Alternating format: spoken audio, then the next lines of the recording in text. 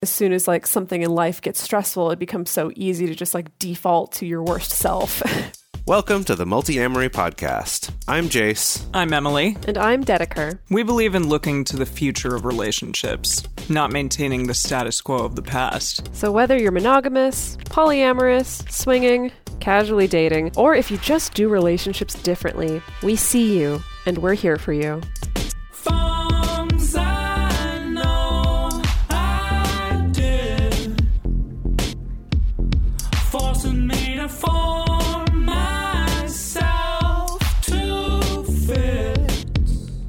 On this episode of the Multi-Amory Podcast, we're talking about managing stress in your relationships. We're going to be talking about how external stress can negatively impact your relationships, a specific formula to follow for having stress-reducing conversations with your partner, as well as some things to maybe watch out for so that you don't turn into your partner's therapist or vice versa.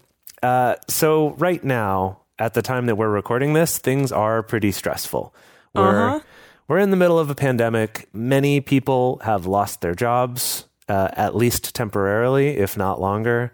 A lot of people are either cooped up with a partner they don't normally spend this much time with, or they're separated from partners that they're used to getting to see. So now is a time where it's paramount to find ways of managing all of this external stress in your relationships. So we're going to arm you with some tools and things that will help you with that anytime you're experiencing external stress in your relationships. Yeah, so I don't think the three of us need to sit here and define what stress is and how it affects our mood. I know for myself, it definitely, I have heard from a lot of patrons of ours, like, you know, people are having sort of freak out or big emotional moments on almost a daily basis. I know for the three of us, we've talked about like at least on a weekly basis, we've been having these sort of big emotional, maybe meltdowns at times or just exertion or, you know, throwing out of emotion to a degree. I definitely am myself. But with this, we kind of want to just talk about like that we're putting an emphasis on external stress in our lives. So stress or stressful things that are occurring outside of our relationships. And some of these tools might not work if you're applying it to like relationship related stress. So just bear that in mind that right now we're talking about that external stress that happens. Yeah, so if right now your primary source of stress is from inside of your relationship, I recommend that you listen to the rest of this podcast. And I mean, not the podcast episode, all the other episodes to maybe start to see if there's something that might help in alleviating some of that inner relationship stress. Mm-hmm. So while I was researching this, I came across something called, it's called the Holmes Rahe. It's Holmes. Okay, it's Holmes, like Sherlock Holmes, dash Rahe. Rahe. Maybe Ray. I'm gonna go with Rahe. I'm gonna go with Rahe. No, I'm gonna say Rahe. Okay, Jace has spoken. I came across this thing called the Holmes Rahe Stress Scale, and it's a tool for identifying specifically non-relationship related stress in your life. And now the people who developed this scale, good old Holmes and good old Rahe. Are you sure it's not just one person named Holmes-Rahe? No, I'm pretty sure it's two people. It's a joint effort. Yeah. Okay. All right. Dr. Holmes and Dr. Rahe, most likely. Yeah. I say, yeah. So these doctors, Holmes and Rahe, who developed the scale, they encourage people to go through the scale with their partner. And it's basically like they have a big old long list of like potentially stressful things. They assign some point values to each stressor. They have you kind of go through, circle, tally it up at the end. At the end, you get rewarded by you get to check and see what your chances are of developing a stress-related illness. Yikes. Wow. So it's a super fun game. That's like going on Google and like looking up your symptoms. It's like, am I going to get cancer or something? I know. Yeah. So I don't necessarily want to recommend people to do this portion of the game because I don't necessarily agree with how they assign certain point values to things, you know, and it's kind of more art than science really. But what struck me was looking through their list of potentially like stressful things. I just wanted to give some examples from the list. Because, of course, they have the big ones like the death of a loved one or losing a job. They didn't have global pandemic on there, but I'm sure it would be on there if they thought of it at the time. But they included it's going to be on there now. Yeah. But they included things like having sexual difficulties or switching to a different line of work or your child moving out. A partner either starting or stopping work outside of the home, a minor change in your sleeping or eating habits, even going on vacation, stuff like that. I love that they put vacation as a source of stress, because I'm like, yes, 100%, absolutely. Oh, they put Christmas time on this list. Oh, totally. Absolutely. Yeah, I think like any big family gathering, like Thanksgiving. Right. Yeah. And so, I mean, this is just a small list of examples. I wanted to read those out because what struck me was these are all things that don't automatically come to mind when we think about external stressors. You know, I think our minds go to the big things like moving locations or switching jobs or things like that. And I think especially right now, when there's like this big global stressful thing happening, it's really easy to tell ourselves, oh, we really shouldn't be stressed about the small things, you know, and we really shouldn't be letting this get to us. But in reality, like, it's okay to feel stress, even with these relatively small changes. Yeah. I mean, I think that any kind of change is a source of stress. And so if there's been a change in your routines or your work or anything, that's big, right? That's not just like a little thing. That actually is one of the more stressful things that a person can go through. Actually, like I've heard moving is actually one of the most stressful things someone can go through. And it's funny because we don't often think of it as stressful, because at least for me, when I think of what stress means, you kind of picture like fretting over a decision or like waiting for some specific thing to happen that you don't know how it's going to work out. But in reality, stress is more about this kind of not feeling peaceful, like kind of constantly reacting to something new or not having your expectations met. Like these are things that actually contribute chemically to stress. And so something like moving or changing your routine is actually a very stressful thing. So yeah, exactly. So I think things like that of just being in closer quarters to someone than you were before. When couples move in together, just in general, that's actually a huge stressful thing. And people tend to ignore that that's a stressful thing that they're doing. Yeah, thinking about what's happening right now, and for myself, like my entire routine is just completely gone from what it usually is, because I spend so much of my time, I work like 15 miles away from where I live. So, and I'm in Los Angeles, so I spend so much time every day, like in the car, driving to a place. And as stressful as that can be, it also has become like a part of my daily life that I'm just very used to. And, you know, listening to my podcasts in the car or whatever. Now I listen to my podcasts while walking every day because I'm trying to like get out and get, you know, into the sun and see the light of day and stuff every day. And so, yeah, just having a big routine shift, I think, is so, it can be so stressful, which is fascinating.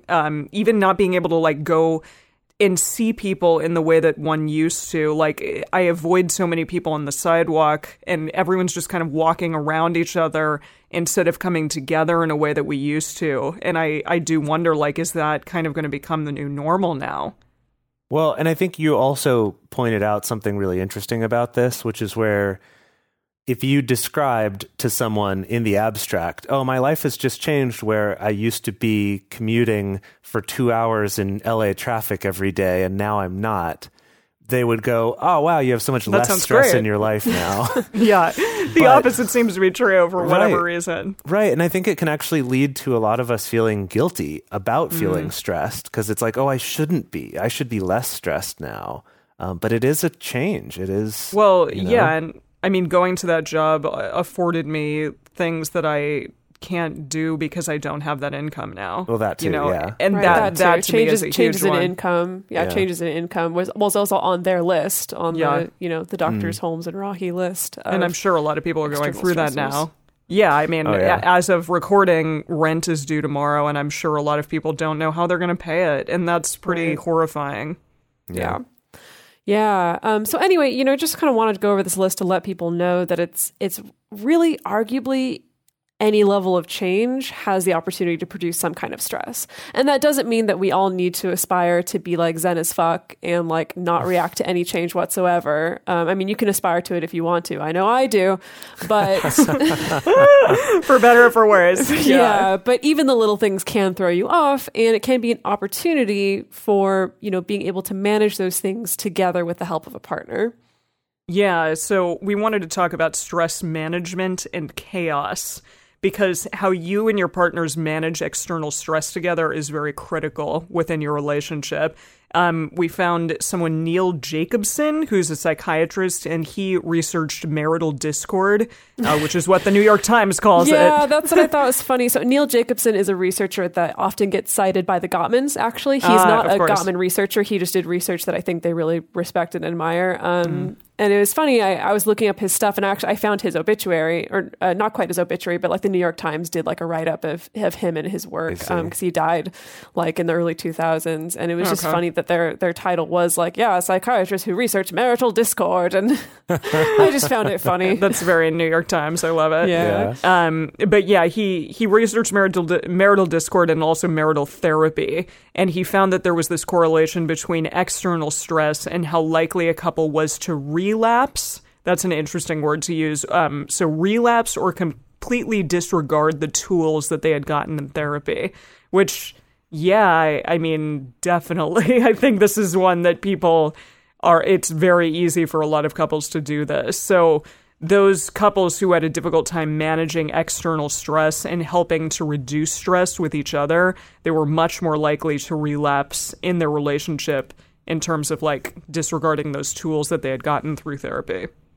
Yeah, so I recently learned that specifically when it comes to like couples therapy and marital therapy and stuff like that, relapse is a huge issue, actually. I mean, to put it in perspective, like relapse is an issue in a lot of different modalities and medical modalities, It's not just in like therapy and stuff like that, but specifically in couples counseling, like relapse has it's a higher percentage chance that like people are going to relapse more so than in other therapies and things like that. And it makes sense on its surface that like as soon as like something in life gets stressful, it becomes so easy to just like default to your worst self, really. Sure, yeah. And to not have the bandwidth to like apply the tools that you may have learned from your therapist or to apply the tools you may have learned from this podcast or whatever. Yeah. Well, it's like, I think with anything where you're trying to change your behavior or change the way that you respond to something, is that you might figure out a way to do that change. And in the one situation you're in, maybe your current routine, maybe your current social group, whatever it is, you're able to do it. But as soon as those things change, or there's this extra level of stress, that's when you just revert back to the behavior that you were used to before. Yeah. Right? Do you have any personal experience with this, Jace? I mean... sorry to put you on the spot. Right. He's like, whoa, okay. This isn't exactly the same, but for me, it often has to do with sleep, actually. That I know that for me, when I'm not getting enough sleep, I tend to be a lot more anxious. I tend to get a lot more depressed, a lot more upset, and just kind of easily affected by everything. Like I kind of think of it like becoming more exposed to the elements, as it were. Oh, for sure. And it's something that I'm well aware of. I know this about myself. I've known this for many years. And when I'm good about it, it's really good. But I will tell you, this past couple of weeks, it's been really hard for me to get myself into a routine of actually going to bed early enough. And yet my body still wakes up early. And so I've definitely been having to try to like do things to force myself to get to sleep earlier, to find a new routine where I can do that. And for me, this coincided with also changing locations and my routine changing up, and there's a lot of, and being totally alone in this house for at least a couple of weeks, right? That there's been a lot of changes that have just sort of thrown off my normal rhythm of things. And I notice that a lot actually, since I travel a lot. Every time I go to a new place, that change it's like I have to refigure out how to get a good sleep schedule. So that's kind of an example there. And what's interesting about this whole concept of, a change gets thrown at you and suddenly you fall back into your routines. This is something that the Gottman Institute also researches with couples, where in addition to stress, they also look at something that they call chaos. And I really want to make the term the chaos quotient a thing to describe sort of the level of chaos in your relationship. But, okay, we've already had an argument about this, just so the listeners know. Surprise. The problem with calling it the chaos quotient is then quotient implies that there's a number figure attached to this. Oh, and yeah. there isn't really. We just haven't developed that quiz yet. I see. But So look, you want a number to be attached to it. Right. There's the Holmes-Rahe stress scale. There's going to be the Winston Lindgren-Matlack chaos quotient scale. Yeah. Wow. We'll get there. I love it. So chaos is interesting. This is something I didn't really learn about until I started doing specifically like the Gottman's training for people who like work with couples and things like that. And so when they assess couples for chaos, it's not just looking at what kind of stress people are dealing with. It's looking at how the people in the relationship actually perceive those stressful events. So for instance, like couples who are ranking high in chaos, they may show signs of things like feeling like they're just completely out of control and always reactive to everything that's happening to them in life, feeling powerless to problem solve things, feeling like it's just impossible to find a routine or come back to solid ground, you know, after a stressful event has happened or even in the midst of a stressful event happening. The Gottmans talk about this idea of couples in high chaos slipping into what they call passive endurance, which is this idea of like, we're just resigning ourselves. Things are always going to be hard. Nothing's going to change. And so we're just going to try to white knuckle our way through as best as we can without trying to change it, without trying to make it better, without trying to connect to each other. Like we're just going to have to like power through. And as you can expect that like in their studies, couples who scored high in chaos are much more likely to split up than couples who don't. Yeah, it reminds me of a concept I learned about in college in my psychology course, where we talked about having an internal locus of control or an external locus of control. That this high chaos to me also sounds similar to what you would describe someone who has a high external locus of control, which is essentially a belief or a perception that more things are out of your control than actually are. Versus someone who's too far on the internal locus of control, who thinks they have more control over things in their life than they actually do. Those are kind of a balance there. But it seems like this high chaos also describes a high external locus of control perception of the world. Yeah, that's really interesting. It's like this kind of thing where at the end of the day, you know, the sphere of like what any of us can control versus what we can't control, I feel ends up being relatively universal. Relatively, like, of course, your relative level of like privilege and where you're born in the world and stuff is maybe going to change that a little bit. But I feel like if we're getting super reductive and just kind of looking at world averages as a whole, it's like we know that we generally have an understanding that like I can control, like maybe. Gosh, now I can't even think of anything that I can control. I must be high chaos right now. Well, I think most people are. Yeah. I don't know. You can control what you eat for breakfast and when you wake up in the morning to a degree. Right. To a degree. When you go to bed at night. Yes. Yeah. But if you're going to do this podcast today or not, you know, but we can't control a global pandemic. Yeah. Mm-hmm. Yes. However, it is interesting that there is something about like that level of perception that does change with people. And I know that there's also been studies on like external locus of control versus internal locus of control and how that relates to like one's mental health and like kind of the influence that it has on one's mental health. But yeah, I definitely find like what I see when I'm working with couples and when I'm first getting to know them and I'm kind of like looking out for what kind of chaos quotient they might have. Oh, that makes me sound so clinical. I don't want people to think that's okay. That's all I'm caring about. But it is interesting that I will sometimes see couples who have what I would call from the surface very quote unquote chaotic lives, as in like bunch of kids, all of them in different extracurricular activities. We're all hustling at our jobs.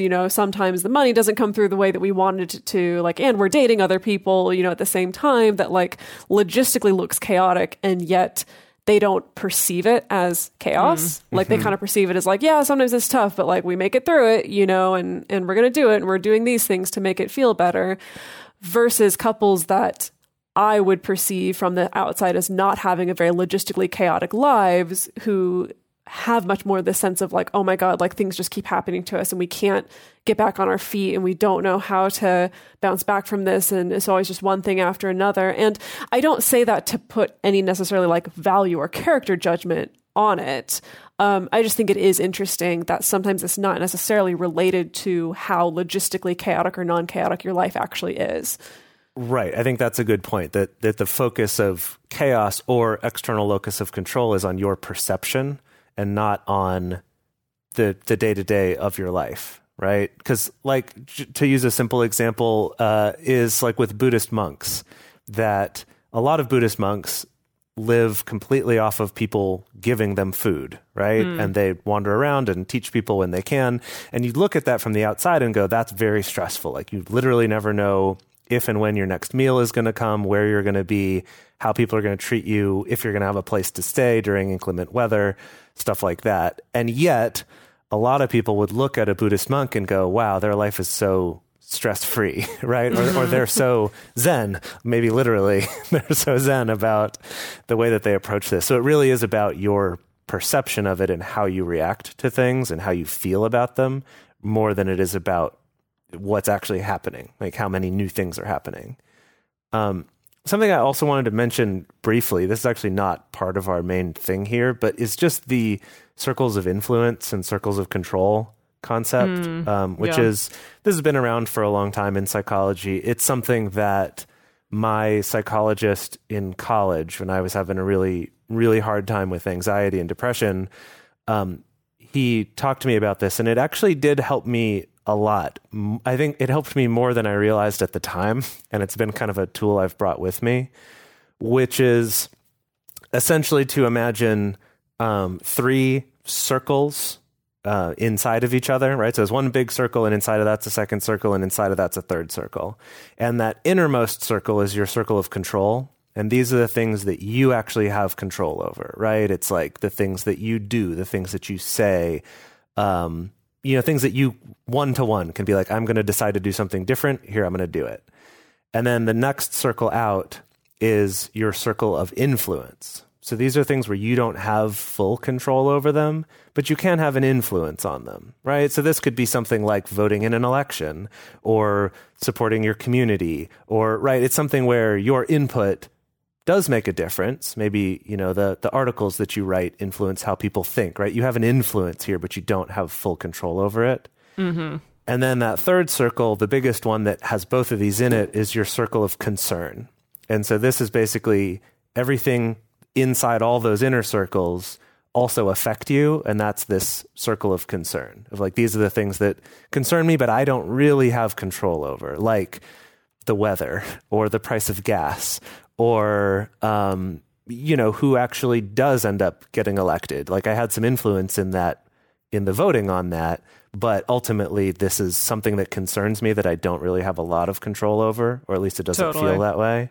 Yeah. And then outside of that, you have stuff that also happens in the world, but also doesn't concern you, that doesn't affect you. That's kind of outside of all of it. But basically, by thinking about it this way and evaluating the certain things that are stressing you, and evaluating, am I thinking about this thing like it's in a circle that it's not, right? Am I concerned about something that doesn't affect me, for example? Maybe this is in the outer circle, and I actually need to move this out entirely and just realize, you know what? No, this doesn't affect me. Or maybe this is something I'm concerned about and don't feel like I can influence, that I could actually move into my circle of influence, and I could start doing something in my community or in the world to help influence this thing. Or maybe this is something going the opposite way. This is something I think I have direct control over. And I see this one a lot in relationships, thinking I have a lot more control over my partner's behavior or decisions, or that I should have more control over that than I do. And saying, you know what? I can move this into influence, or maybe even all the way out into concern that it's not something I can influence. And by doing that, kind of letting go of some of the stress you might be carrying over things that you can't control. So anyway, that's something I found really helpful for me. Now, That's Jinx, great. but what if you're someone like me and like my inner circle is just like full Gigantic? to bustin'? I was Just like, full to bustin', popping out at the seams see. because I mean, I don't know if the two of you know this, but like I am directly responsible for holding the world together. That's true. I did know that. Yeah. no, we knew that. Yeah. Yeah. So, I don't know, Dedekar, maybe you're just going to have to let it go a little bit right now. Well, I'm just saying that for those of us who have to keep the world together, maybe that exercise isn't going to work. I'm angry. I'm leaving. Yeah. Well, we have another half of this episode to do. We're going to, be talking about stress-reducing conversations and more. But first, we're going to talk about ways that during this time you can help support our show so that we can continue giving it to you for free. Does Monday at the office feel like a storm? Not with Microsoft Copilot.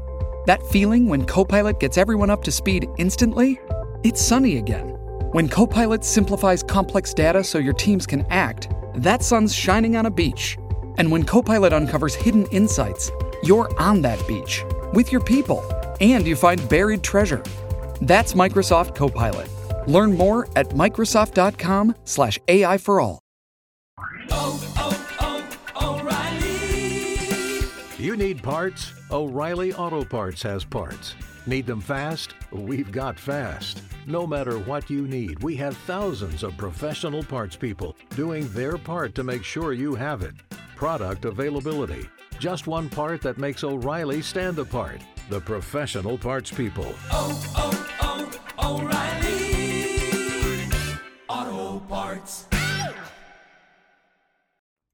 All right. So now we wanted to get into some steps and an actual process you can go through for having a stress-reducing conversation together. Now, it would be cool if we could just give you the tools to manage all the stress and never experience it, and that would be great. But unfortunately, there's stress to be had out there, right? It's a little too individual to give just some general advice that's going to help that. But if we could, boy, we would be millionaires. But what we can do is introduce you to this formula, and this comes from the Gottman Institute, who we talk about a lot on this show. But they have this formula for having a stress-reducing conversation with a partner. So like during a time when you're experiencing stress, this is the process you can go through together to help each other. So I will say I was initially quite resistant to this because I'm like, I know how to have a stress-reducing conversation with my partner. I know how to vent. I know how to be supportive. Like, what is this? I don't need a formula. Until literally the next day when I was listening to a partner of mine kind of decompress on his day from work. And I was just like kind of in a bad mood myself and really didn't feel like being supportive. And I was like, wait. There's a formula for this. I know what I have to do, because if I didn't rely on this formula, I don't think I would have been very supportive, and it probably wouldn't have been a very good de-stressing conversation. So Well done. I say that, to tell people, don't knock it till you try it. All right. So let's set the scene. It's the end of the day. You and your partner have come together. It's been a long, stressful day, and you're ready to reconnect. How do we do it? So the first things first, it's going to be really important to make sure that the two of you take turns.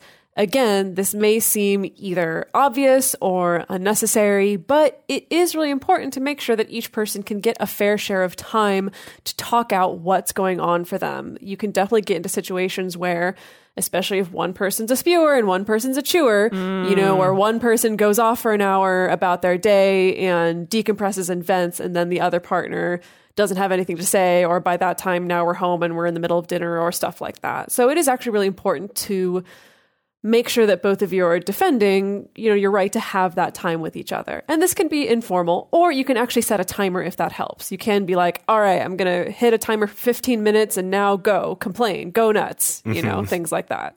Yeah, it can be really nice to just know that you've got the time.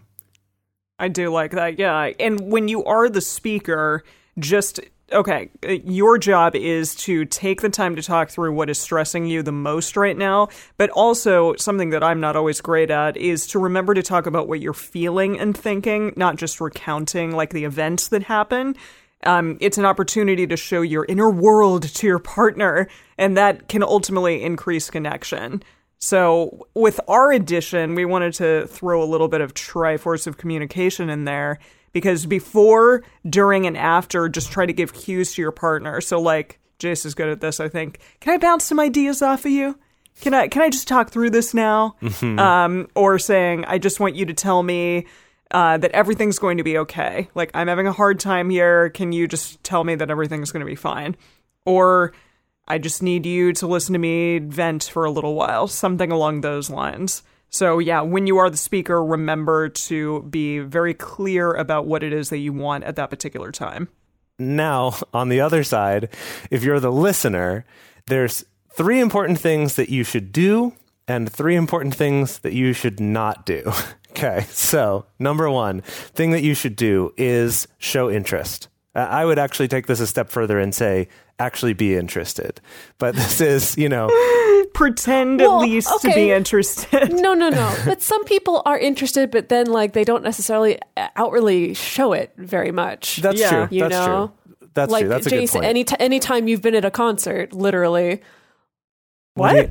What do you mean? You've talked about this before, where you have been like, when I go to live music things, people often think that I'm not enjoying it at all, when really I'm very much enjoying it. I'm just like very clued in to like, no, literally, Jace at concerts is like stone-faced. That's true. Like stone-faced, and it really looks like he's having a terrible time, when in reality you're not. At least that's my impression. Is that right? You're right. I kind of like lose myself in just like thinking about it and taking it in rather than... You lose yourself in the music, the moment. Yes. know? Okay. Yes. Thank you. Are you giving us a mile 8 mile 8? Oh my god. Okay, this is falling off. This is really going off the rails. Let's bring this back on track. I'm sorry, everyone. So you're right. That's a good. Yes, that's a good. Not quite the same thing, but yes, that my enjoyment doesn't come through the way it does for a lot of people, which is like dancing around or whatever. That for me, it's more of a still thing. Okay, yes, got it. Now we're done at the concert. We've come back home, and now we're talking about the stress that we experienced at the concert. So as the listener is showing interest, which is things like maintaining eye contact, not being on your phone, ideally not even having it in your hands or anywhere near you. Whenever we record this podcast, we say to each other, throw your phones in the garbage. We don't literally do that, but it's just kind of a like, out completely away. And to ask questions or ask for more details, right? To kind of help with like, oh, wow, really? Like, then what happened? Or how did you feel about that? Or what was that like? Questions like that. Not, well, why did you do it that way? Or why did they say that? Right? But just what happened? What were the facts? And also on this side, use the Triforce, right? If they haven't clearly indicated that to you, what they're looking for, you can ask. Yeah. Do you want advice, or are you looking for encouragement? Or often with things is like, well, how did you feel about that? Because maybe they want congratulations on this thing and you were going to offer sympathy, right? You got to clarify, like, how did you feel about that? So I know how to support you. And do you want me to just listen, or do you want me to hug you or hold you while you're talking about this? Things like that. Just sort of like ask for what would be most helpful for them. And when you're the listener, try to communicate understanding and empathy to your partner. So that means expressing things like, that would make me feel really stressed too, or that sounds like it would be really frustrating. And also get bonus points if there's an indication that you know your partner's inner world, such as saying something like, I know how much you get upset when people bail out on plans with you. Yeah. Like, I know how you hate people who are super flaky. Yeah. Maybe not that exactly, but yeah, it's something along those lines, showing that you care about your partner and what's going on with them. Yeah, and especially like giving that indication that like you know your partner and you know their inner world, provided that you know it accurately. Again, it really I don't care. Right, it really turns a conversation that's about stress into an opportunity to forge your connection, really. Yeah. You know, That's a good way to put and that. to like help your partner be seen and to feel understood, you know, And which is if you don't know those things yet about your partner, this is an opportunity to learn them. Mm-hmm. Exactly. Yeah. And then the third thing is to give affection and comfort in whatever way is most effective for your partner. So that could be touch. It could be jokes. I think that's my partner Alex's love language, is just jokes. It could be words of affirmation. It could be comfort food and movies, et cetera, et cetera. And bear in mind that like what you find to be comforting may not be comforting to your partner. So that's another thing you can ask about and ask for clarity on. So again, just a quick rundown. The 3 things in the listener's job are to show interest, communicate understanding and empathy, and give affection and comfort. So we're going to move on to the 3 big don'ts. No-nos. No-nos. Do not do these things when you're the listener. And the first one is don't side with the enemy. As in, if your partner is complaining about their boss or their friend who flaked on them or the really stressful situation at work, you know, even if you feel like your partner's complaints are unreasonable, even if you agree with whatever it is that their boss said, even if you think that they set themselves up for this, you know, it's okay for you to feel that, but right now in this context is not the time to bring that up. You know, right now you're here to be supportive, you're here to listen, you're here to seek understanding. It's not time to kind of convince your partner why they're actually the one who's wrong in that situation. Now I say this, I'm really bad at this. Hence why I really needed this formula to remind me like, okay, this is what I do, this is what I don't do. Okay, great. Got it. Yeah, that's something I'm working on because I definitely very much notice when I'm siding with the enemy, you know, and I'm trying to be better now of like really not doing that. Like unless my partner comes to me and is really specifically like, can you tell me if I'm the asshole in this situation? Like very frankly and bluntly, maybe then I'll be like, okay, actually I do think maybe you're being a little bit unreasonable here, but I'm trying my best to stay away from doing things like, well, actually, maybe your boss is right there. Or actually, maybe if you just did this, well, there's your problem. It's because you were doing this the whole time. Like, Goodness.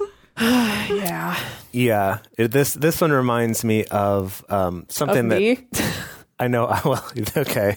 I wasn't going to say that. Just trying to be nice. Something we've talked about on this show before, which I think is related, is this concept of when other people are telling you about their world to take it at face value and believe them, because that's going to help you understand their experience of their world. Because that's what this conversation's about here, right? Is how are you experiencing your world right now? Not about trying to uncover what's the absolute reality or to question their worldview or something. Who is not right and who is wrong. Right. That's not the purpose of this conversation, and trying to take it there is just going to make the whole rest of this not work. So going along with that, the second thing to not do is to judge your partner's emotions or stress or to minimize their emotions or stress. And I think similarly, like agreeing with the other person in their story, this could also be, oh, if that happened to me, I wouldn't feel super stressed about that. Or, you know, that seems like getting stressed about that's something I used to do back when I was young and stupid. So like, don't you invalidate their doing feelings, basically. Right. So don't invalidate those feelings because you haven't had the same life that they've had. Right. You haven't had the same experiences they've had. So this is going to affect them differently. So just kind of actually be there for them in their world, the way they're experiencing this right now. And Dedeker wrote this one down as don't horse. I love that. And Which so ridiculous. Don't play be the a classic horse. basketball game horse. Oh, I see. Don't play horse. See, I was like, no horse Don't play play. horse. No, No horseplay either. What, No what we horse mean riding. Here, no horse riding during this. Don't ever have this conversation on horseback. No, what we mean is to don't do any of the 4 horsemen of the relationship apocalypse, which is stonewalling, criticism, contempt, or blame/defensiveness. This, I think, is also part of why we're saying this particular format and structure is best for an external stress, not about stress in your relationship, because it's especially hard to listen to someone be stressed about you and not go to a place like blame or defensiveness or stonewalling or criticism or something. So that's a little bit for something else. And like Dedeker said before, listen to some other episodes and there's stuff to work on there too. But in this, maybe you see yourself in the boss, or maybe you somehow feel responsible for a situation that they're talking about as an external stress. Or I know for me, I often feel guilt that I'm somehow not doing enough to help you out of this stressful situation, even if it's not something that's totally in my control or that you've asked for me to do.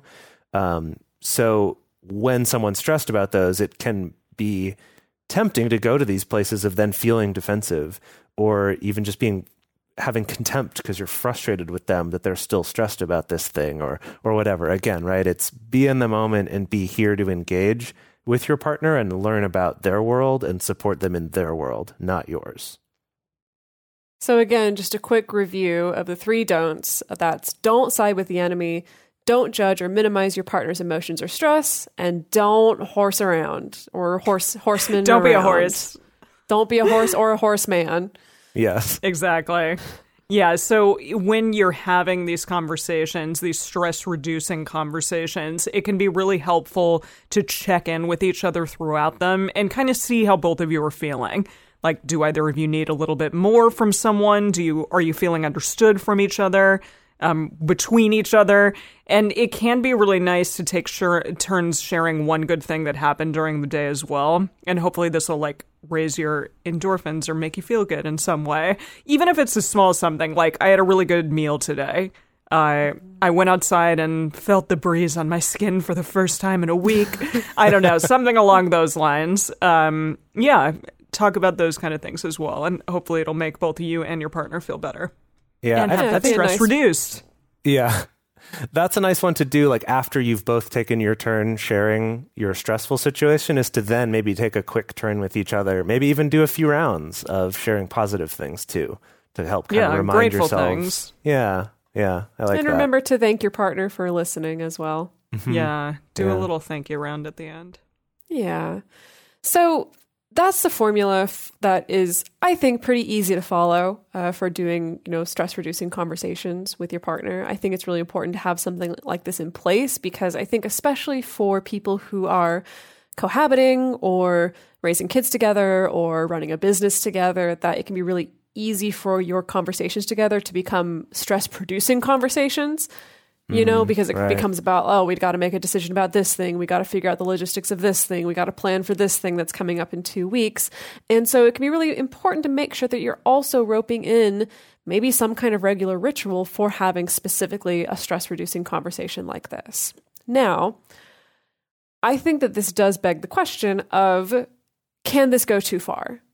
Is it Dedeker's possible? favorite thing to question. Yeah, I love it. Is it? How can well, you're always like, don't weaponize this shit and stuff, which is great, but I feel like this is along those same lines. Well, I would say almost this is don't weaponize it against yourself. Don't then use this to put yourself in a negative situation. Sure.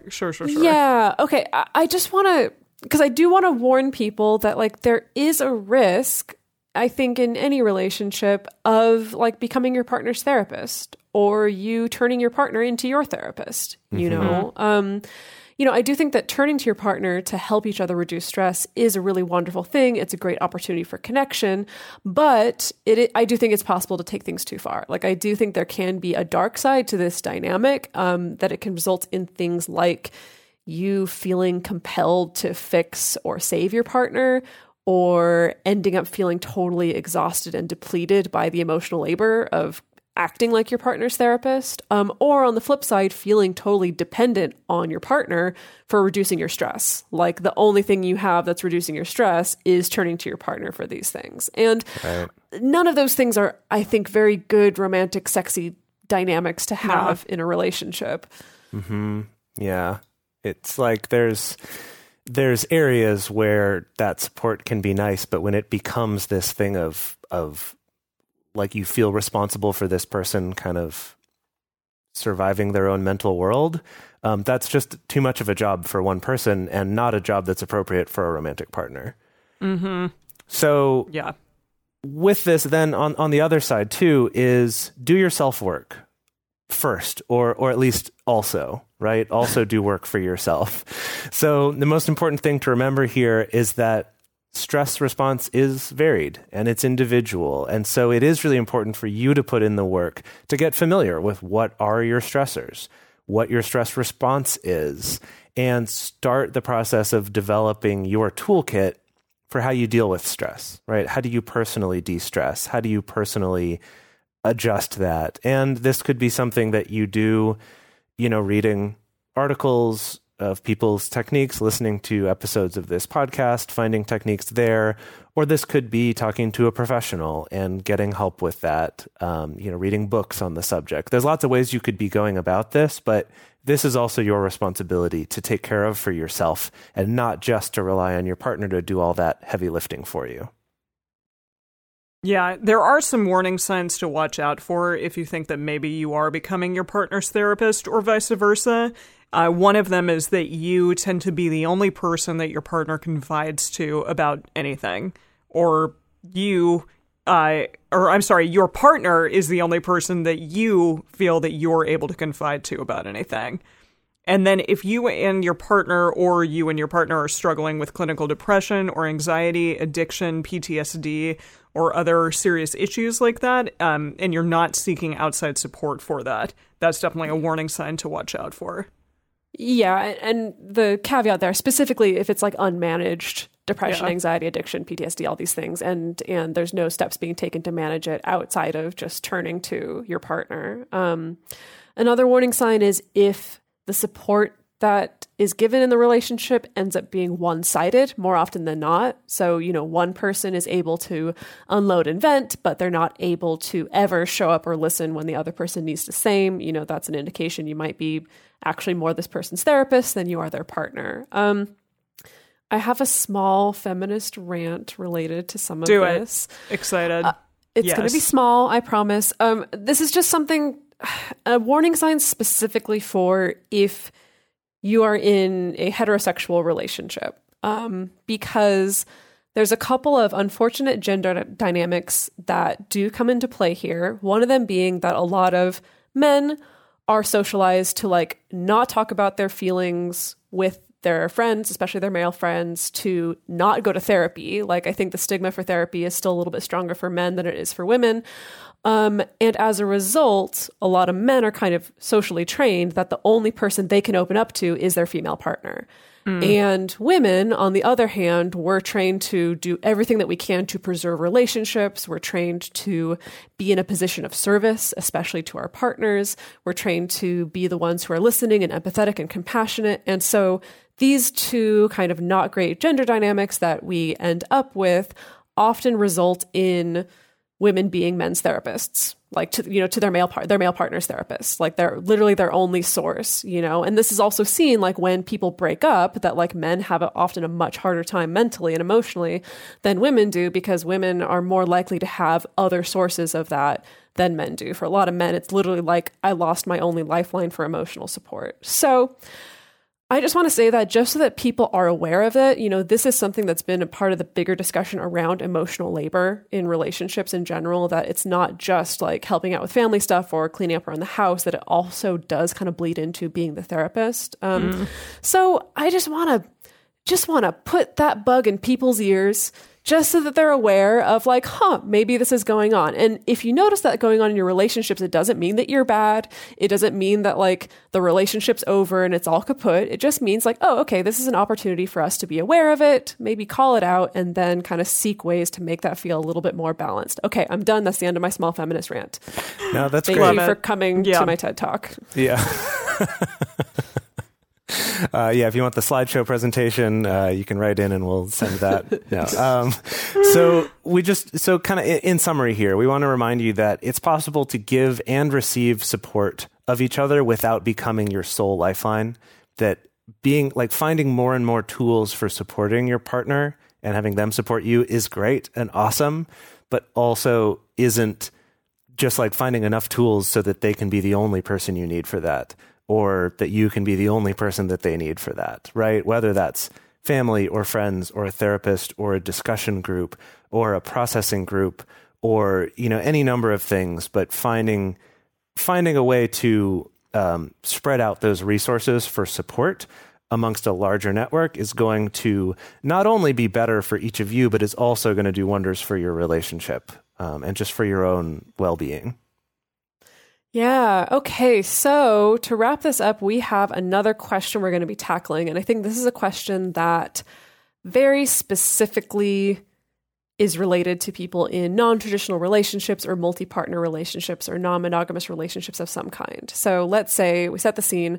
It's at the end of the day, I'm coming together with my partner and we're only going to talk about external stressors, right? If I'm stressed out because of another relationship that I'm in, does that count as external stress that I can then process with my partner? A question for the ages that we are going to be tackling in our bonus episode today. So if you're a patron, stick around for that. Yay! We would also love to hear your thoughts on these stress-reducing conversations. And, how are you doing with stress in your life right now? What kind of support would you like to see more of in your life?